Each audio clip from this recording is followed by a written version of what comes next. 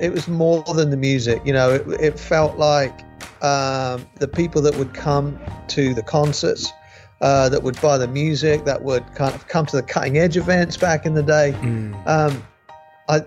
It felt somehow like more of a movement than a band, and I think that, I mean, I can't speak for everyone, but it felt like everyone that was coming to those concerts and being involved, it felt like they were part of the band. I think they felt like that. So like when we went on tour with Bon Jovi, they felt like they were on tour with Bon Jovi, you know what I mean? And came to those shows, and we wouldn't play anything different. We just played My Glorious and History Maker and all that kind of stuff. And so that's what I miss about it, that sort of bigger picture of like a movement.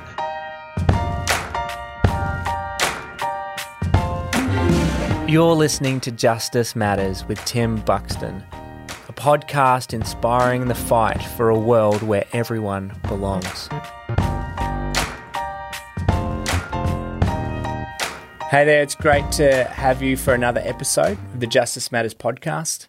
Today's guest, I just got off the call with him, is none other than Stu Gerard. Now, he's best known as the guitarist, musician, and songwriter for the group, the band, Delirious. Now, it's pretty special for me because growing up as a teenager, Delirious influenced my life. Their music impacted me profoundly. I used to listen to their music for hours and hours, whether it be at youth group, growing up, or in my bedroom, and just it was constantly in my CD Walkman. And so now to be able to sit down and have a conversation with Stu, it really just was a real treat for me personally. Now, I met Stu first back in Chicago. It was at a conference called the Justice Conference, and we met in the green room backstage. And it was there that Stu started to talk to me about this new project he'd been working on called the Beatitudes Project. It's this incredible creative work that takes music, takes a book he's written, takes a podcast, a film, and stories, and puts it together in this incredible resource that takes you on a journey in uncovering and peeling back the teachings of Jesus in Matthew 5 called the Beatitudes. Now, we talk a lot about that passage and some of the themes in the Beatitude projects together. In fact, there's times when I felt like we could talk for a long, long time, but we managed to squeeze a lot into this episode.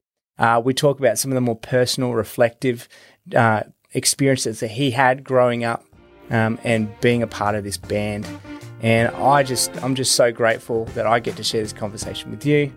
Without further ado, here's my conversation with Stu Gerard.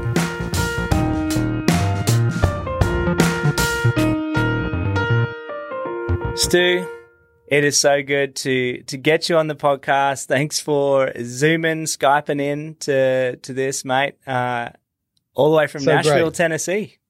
Yeah. Well, thank you. It's great to catch up with you again, and I'm looking forward to this very much. Yeah. So you're not in Great Britain. Most people obviously know you, and your accent gives you away straight off the bat. Yeah. But Nashville is home now. How long have you been in Nashville for? We've been here for 10 years, believe it or not. 10 years this year, and it's been quite a move. But we really love it. Yeah. We really enjoy it here. It was a good next step after Delirious finished. Nashville's known as Music City, and I didn't want to hang the guitar up yet, and so I've come here, and it's been good to us. Yeah, well, you certainly haven't done that, and we'll be talking about some of your own projects as well as the ways you've been collaborating with a lot of other, artists over on the American shores there. Yeah. But we met back, Stu, at a justice conference, fittingly for this episode and this podcast, Justice Matters. That's where we met, at this conference in Chicago. In fact, run by a couple at the time, Mark and Vicky Reddy. They were heading things up. Another couple of Aussies whom I'm sure you know. Actually they're from the sunny coast. we'll spend a lot of time on the Sunshine Coast, which is really just close to where I am and a lot of my family lives. So, anyways, we were there. We were in the green room backstage, and I just remember sitting at one of those round tables and just hearing for the first time about what you've been up to, the Beatitudes project, and obviously sharing with you a bit about. At the time, I was living in northern Iraq in the Kurdistan region, and you had a heart for that. I remember. That was for me. It was just wonderful to get to know you as a kid who grew up in youth group, and I probably told you this when I was sitting at the table. You know, Delirious was definitely a top 3 band for me, and I can remember vividly, and I know you probably hear this all the time, but I'm sure it doesn't get old to hear the way the music that you've been a part of releasing to the world has had such a profound influence, and it has on my life. I remember it just days on, it would just be on repeat. The cutting edge ones, that was kind of what really hooked me in, and obviously you guys went on to produce some great other albums, but those early days, that music really struck a chord in my heart, and I know had a real big impact on me and my pursuit of following Jesus and the Jesus way. So thanks for that, Stu. I really again appreciate that. Thank you for saying that. Thanks so much. Yeah, it never gets old, as you say, to hear that from people, and I'm so grateful to have been a part of it, and I love hearing people's words. I was talking to someone yesterday, and they were saying how the album World Service with the songs Majesty and Rain Down on there, like they still listen to that nowadays. And it's so encouraging, because when you are a part of something like that and it finishes, it can leave quite a hole in your life, and so it's been great to hear from folks on what we did, how much it means to them. Yeah, like you mentioned, how many years? I mean, it would have been, what was it, 17 years that you were part of Delirious, or is there? Yes. 17 years was the time from when the first Cutting Edge event happened to the end of Delirious in 2009, right? So, and I was involved. I wasn't involved right at the very beginning, but most of it I was. So at least 16 years I was involved. Wow. So, yeah. My goodness, I can imagine. Yeah. So tell me what it felt like when.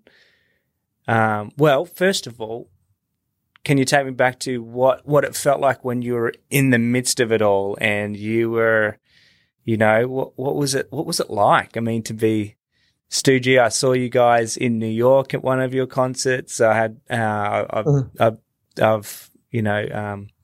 obviously followed you as a faraway fan, and as well as what was it like being a part of such a influential Christian music band?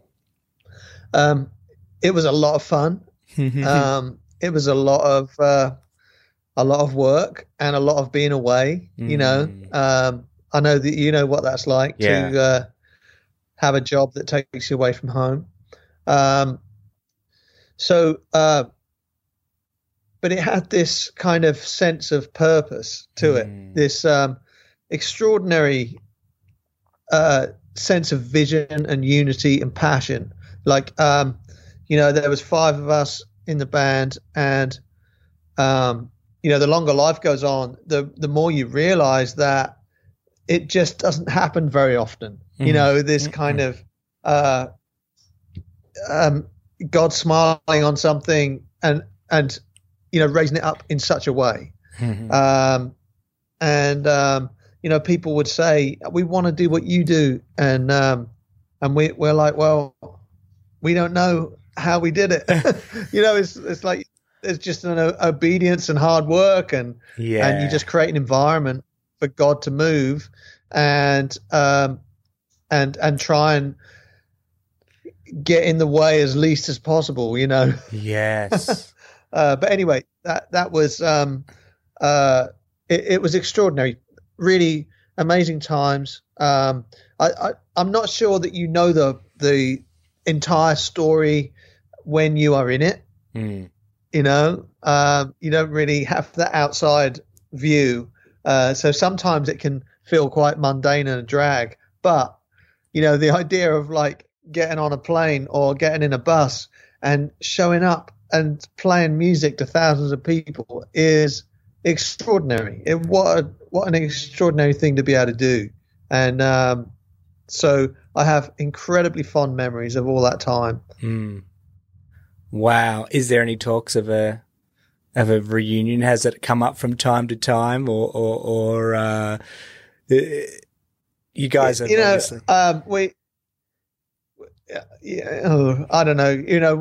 I'm in contact with Martin pretty regularly. Yeah. And so we chat and we, cheer each other on. Yeah. And I guess, no one's saying no. It will never happen. But there's not really any plans. Yeah. But we're in touch and love. Obviously, we love each other and have just so much respect for what everyone's doing. Yeah. So obviously, my next question was going to be, do you miss it? And I think yeah, absolutely. It was such a huge part of our lives. And so just speaking personally, it was a huge part of my life. And it happened at, probably a time for me that was the peak of my life, if you like. It's like, if I was a sportsman, that would have been David Beckham in his 20s. You know what I mean? Totally. Was that, so it kind of hit a great time for me. The family was young. And so we were able to actually once a year travel with the families. And so we'd come to America for a couple of 3 weeks and, kind of involve everyone. It was just a dream situation, honestly. So, I do miss it a lot. I'll tell you what I miss about it. Yeah. Is is standing alongside Martin at the front of the stage. And yes, it is about the music and what have you, but it was more than the music. It felt like the people that would come to the concerts, that would buy the music, that would kind of come to the cutting edge events back in the day. It felt somehow like more of a movement than a band. And so I think that, I can't speak for everyone, but it felt like everyone that was coming to those concerts and being involved, it felt like they were part of the band. I think they felt like that. So like when we went on tour with Bon Jovi, they felt like they were on tour with Bon Jovi, you know what I mean? And came to those shows and we wouldn't play anything different. We just played My Glorious and History Maker and all that kind of stuff. And so that's what I miss about it, that sort of bigger picture of like a movement. And then within that, we didn't have we owned our own record label and production and publishing and what have you. So there was no one telling us that about what we could write and what we couldn't write, So that was fun. I miss that, Was it Furious Records? Is that what it was? Furious? Yeah, that's right. Yeah. Furious Records.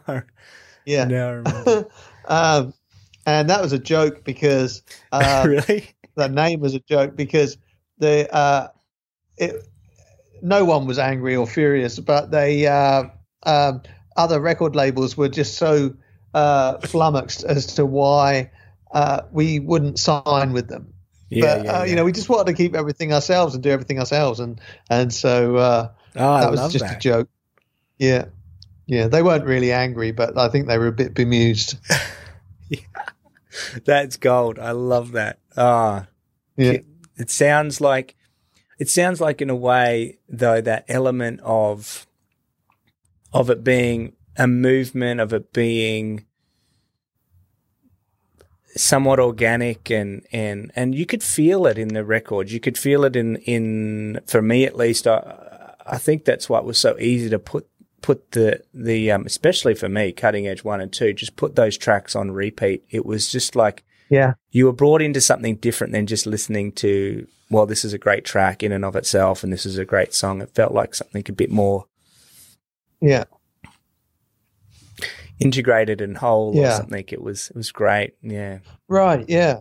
Yeah. And I think, something that I'm grateful about for that time was how it introduced us to the idea of justice work. So, in the traveling and playing and leading worship and releasing records, every now and then we'd get the chance to travel to somewhere like India or Cambodia, Brazil, South Africa, countries where you had the brilliant opportunity to go and visit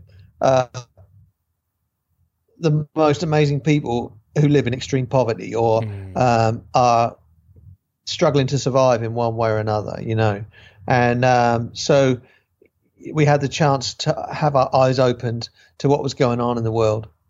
Wow. Well, I mean, do you think that then moving into like some of the work that you've been dedicated to personally lately, how has that influenced what? And we can kind of pivot to a bit more about your project, the Beatitudes project.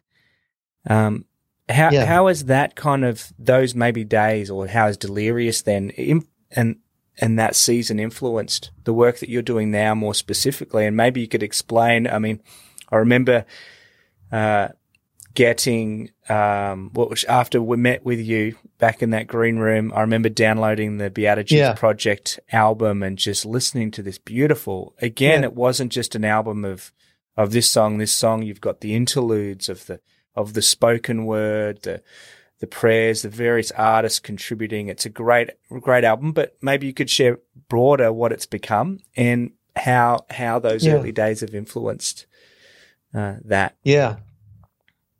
Well, all through the time of Delirious, if we were ever asked to sign a CD or whatever, and a lot of people would ask you to sign your favorite scripture, it's kind of a youth group thing, I think, and so it was a tough one for me, but I always used to write Matthew 5, 6, 7, Sermon on the Mount, and as we kind of went on, and that was such an essential piece of scripture to me, the Beatitudes kind of came into focus, and they came into focus because there was 8 themes: poverty, grief, etc., peacemaking, mercy, all these themes. And I kind of had this idea when Delirious was going. I said, let's do a project that's based on the themes in the Beatitudes. It's kind of 8 themes. You could have an 8 or 10 song album, and just be cool. It's always good to sing about making peace, and always good to sing about being alongside the poor and those that need mercy. And so we never got around to doing it, but that always stuck with me, that idea of doing something with the Beatitudes.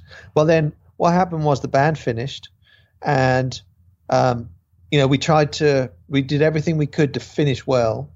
And I guess, we had lots of advice, and we were, because it was a big deal. You couldn't just take the keys out of a truck, driving at 70 miles an hour and it stops straight away. There was a whole year of like preparing for this. Still getting over it. We had to, and we had to have a lot of tough conversations. We had a lot of staff who felt like it was their thing as well. So anyway, it takes a long time to wind something like that down, and so on the outside you're kind of trying to deal with that and cope with that. But on the inside, I was like really struggling, like, what am I going to do? Is my best work behind me? And in that space, like the way that people suffer with depression or whatever is different for everybody. And I can't say that my pain was any worse than anybody else's. There's no kind of league table in that respect. But I really struggled with that on the inside, and in that upside down moment of transition where something finished and something hadn't yet begun, it was not great. But even in that moment, I kind of had this sense that God wasn't very far away, even if I was making some bad decisions, and the Beatitudes started to come to life for me in a different way as I started to meet people who somehow embodied those things. I began to feel like a different way of thinking about them for myself. So the idea of blessing, right? We think that we have grown up in church, you have this thing about, bless me, bless this person or that person or whatever, or I'm blessed if I need a parking space and I pray and I get it, know. But the Beatitudes show us where God is, like where God is blessing.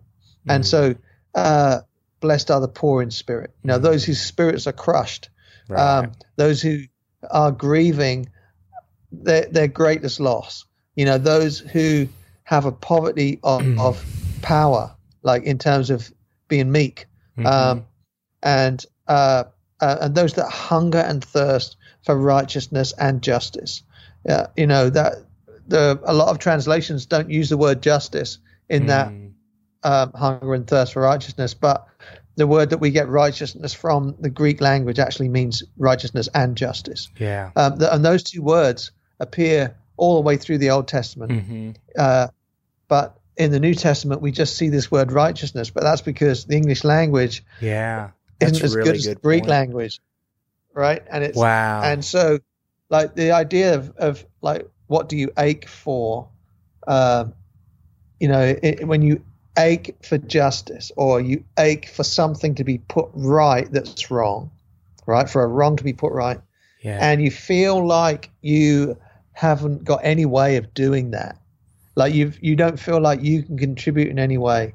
It's so big, that you can't do anything about it. But it's like, I just wish this was different. There's that ache there.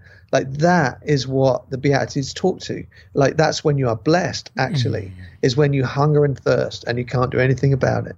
Like the Beatitudes announce that God is on your side in that ache and that lack and that longing.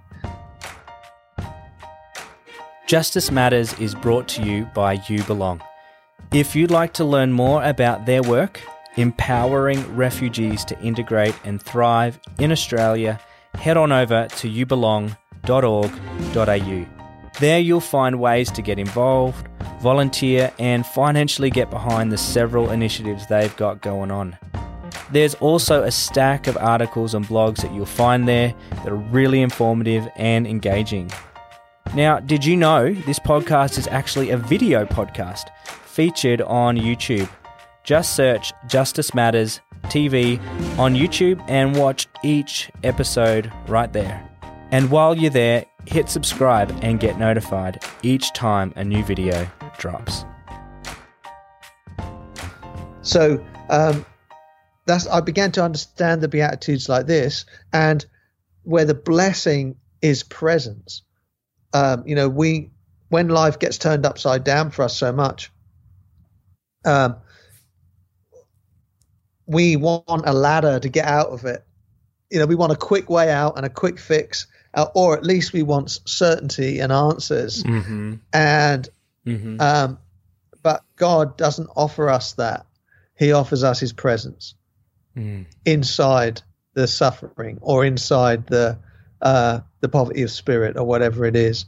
And that's the invitation, is like to receive the presence in that. Like, one of the great mysteries of the Christian faith is that we have a co-suffering Savior, right? Like, God takes on human form and comes and joins us in the struggle, and in the mess. And that's a great picture of what blessing looks like in terms of the Beatitudes. Like God is on your side in those moments where we get knocked off track.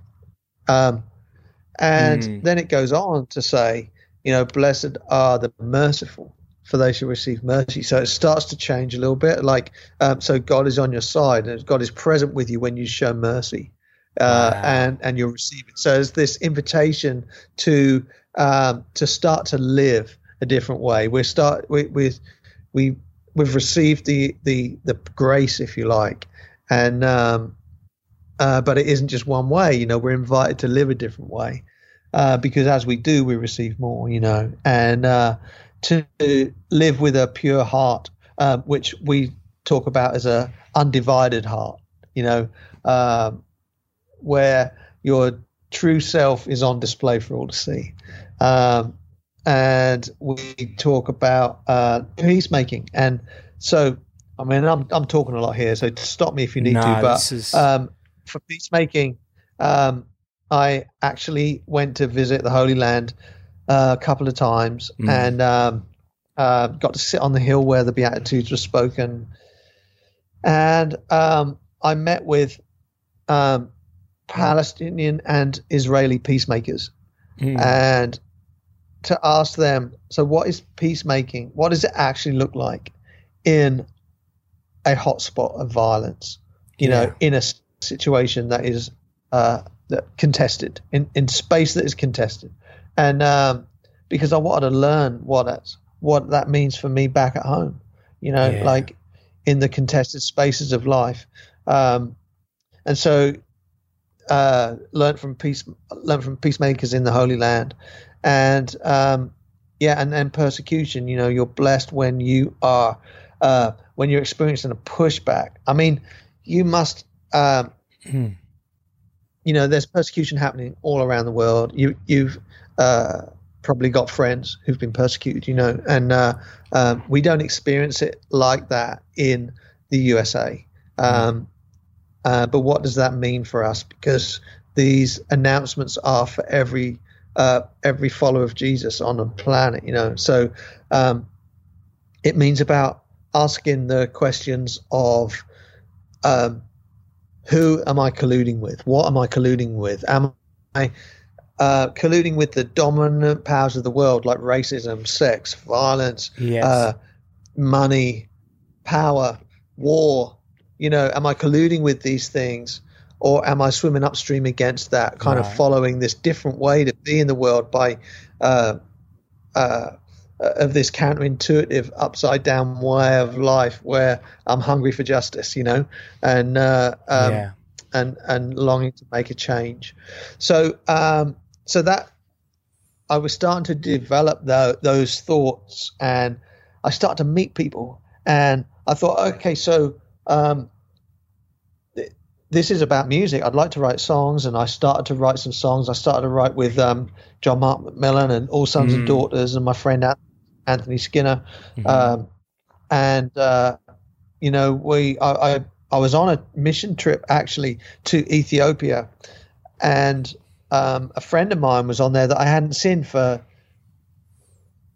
9 years from the UK, and it's a random meeting, honestly, in the back of a bus in Ethiopia, and he's a filmmaker, and he was really fascinated with the conversation we were having around the Beatitudes, and like that we were starting to work on this project. And he said, well, if it needs to be a film, like, let me know.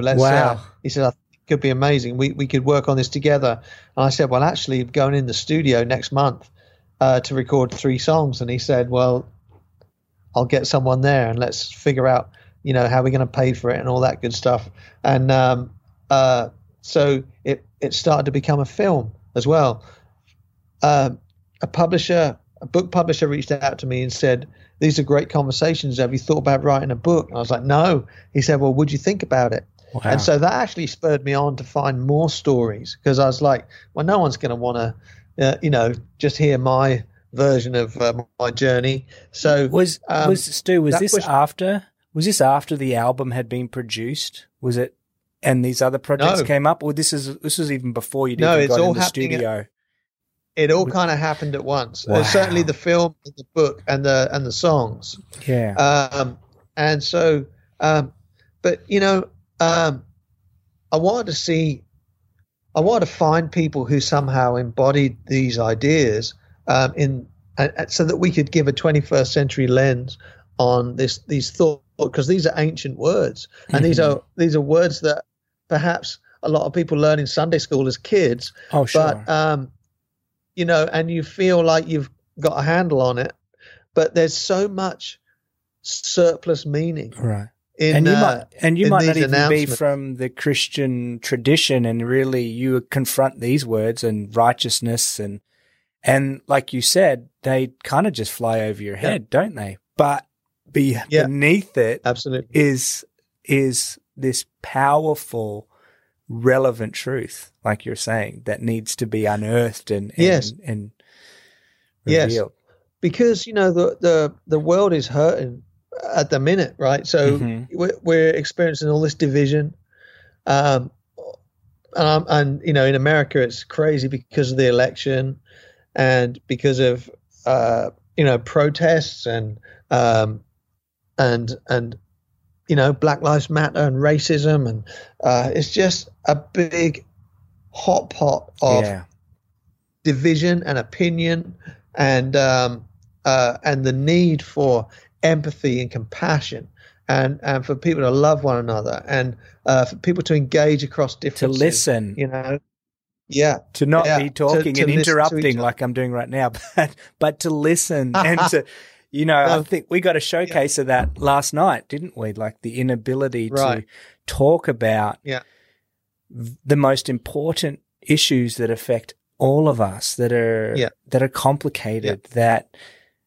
but to do it in a way that is mirrored in these words that Jesus talks. Yeah, that's right. It's I think they give us a way to do it. So a lot of people have trouble with a couple of questions, like where is God in the middle of a pandemic, in the middle of suffering, in the middle of a disaster, and I think the Beatitudes show us where God is. Like he's on the side of the poor. He's on the side of those who are grieving. He's with those who are suffering. He's with the people who are suffering. That's where God is.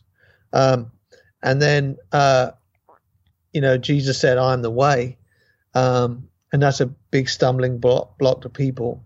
And I think the Beatitudes show us the way. They show us what the way is. They give us clues as to how to live, and that is to be compassionate, empathetic, learn how to listen, and to be where God is, be on the side of the poor and the vulnerable and the oppressed.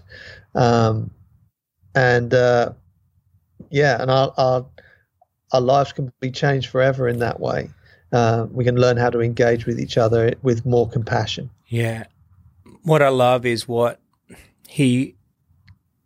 Jesus shares in the Beatitudes, he backs up with his life and his action, which actually makes what he shares even more true, if I could say that, and even more profound, because it was a life spent for the outcast, spent for those that had no voice, the way he elevated and treated women in that society, the way, like you said, those that were powerless, whether they be ethnically or racially on the outside, he brought in and valued. He modeled it in every which way. And I think, for me, that's obviously been such a central driver in my own life and the decisions and choices I've made, and the knowing that I have a great responsibility as someone who would identify as someone that follows him, Yeah, that's great. So, so a couple more things. Just give you an example of some of the stories and some of the people that I met then. So That'd be great. poverty of spirit. I went to India, and because I think that Jesus probably just said, "Blessed are the poor." Yeah. And Matthew, who wrote the gospel, used the language "poor in spirit," which does include more. It broadens the spectrum, which is a very clever thing to do, actually. But yeah, so I wanted to see extreme poverty. Yeah. And I wanted to include that conversation. Yeah. And then I found, I met a guy who's now a friend who had been on Wall Street. Wow. He was a hedge fund guy. Yeah. I don't know what the job title is, but multi-millionaire. Yeah. He was making millions of dollars every year. And I asked him, what does poverty of spirit look like to a multi-millionaire on Wall Street? And he talked about addiction. He talked about the love of money, actually, as being a poverty of spirit. And how he told his story about how he ended up actually walking away from his firm, even though they offered him a bonus of $8 million.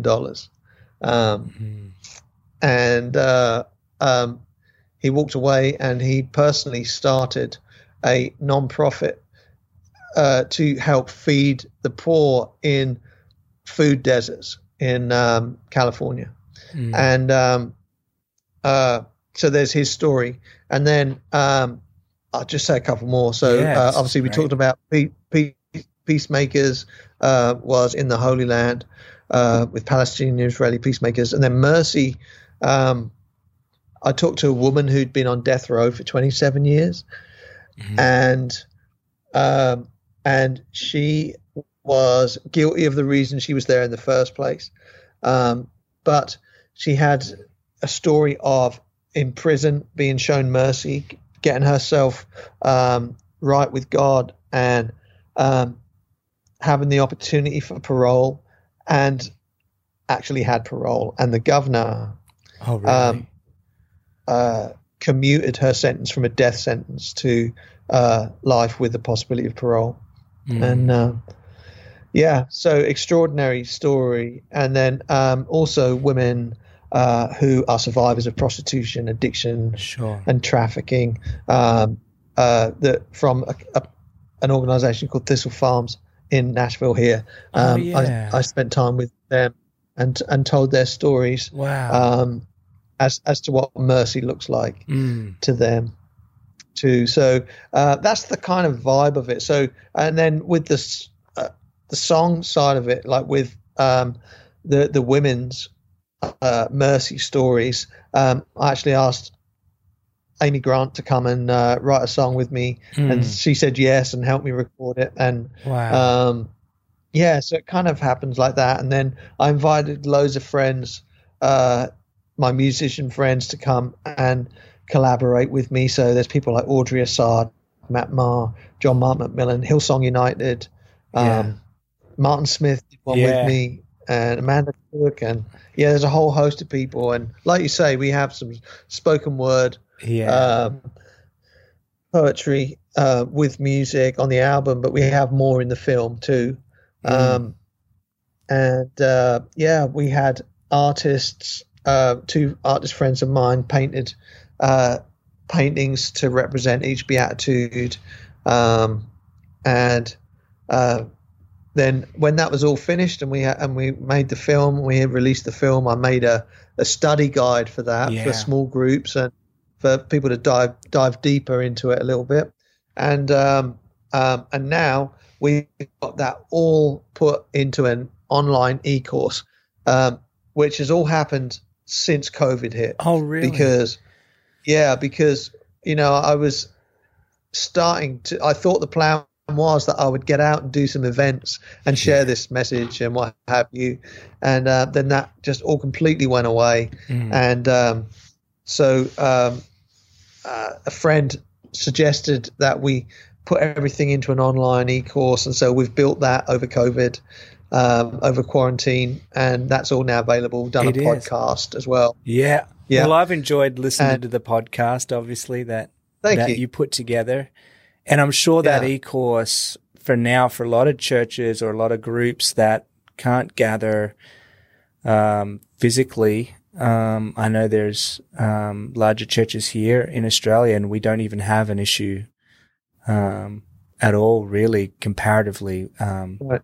At least where I'm from, with COVID at the moment. And so, but what a great resource for people to be able to go that next level journey, I guess, with the accompanying, music and the book and film. I mean, that must be pretty awesome just to see all these accompanying kind of mediums kind of bringing forth this central theme. I love it. It's been it's definitely a life work for me. And I hope that it's helpful to people. And I'm just real thrilled to have done it. And I'd love as many people to see it as possible. Yeah. Well, I hope you enjoyed part 1 of my conversation with Stu Gerard, or Stu G, as he's more affectionately known from the band Delirious.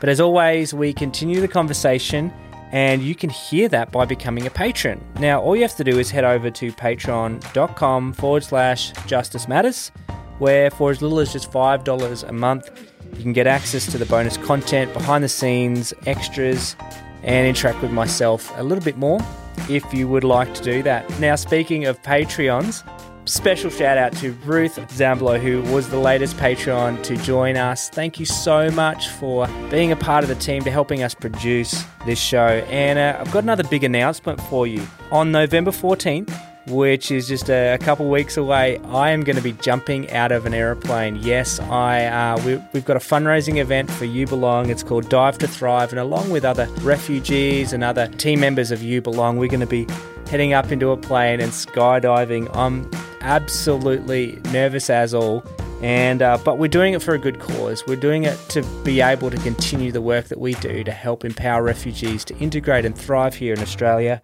Head on over to mycause.com.au and search Dive to Thrive, and you can sponsor any one of the people jumping out of the planes. We would so appreciate your support, and I really appreciate your prayers too. As I jump out of a plane, I'm super, super nervous.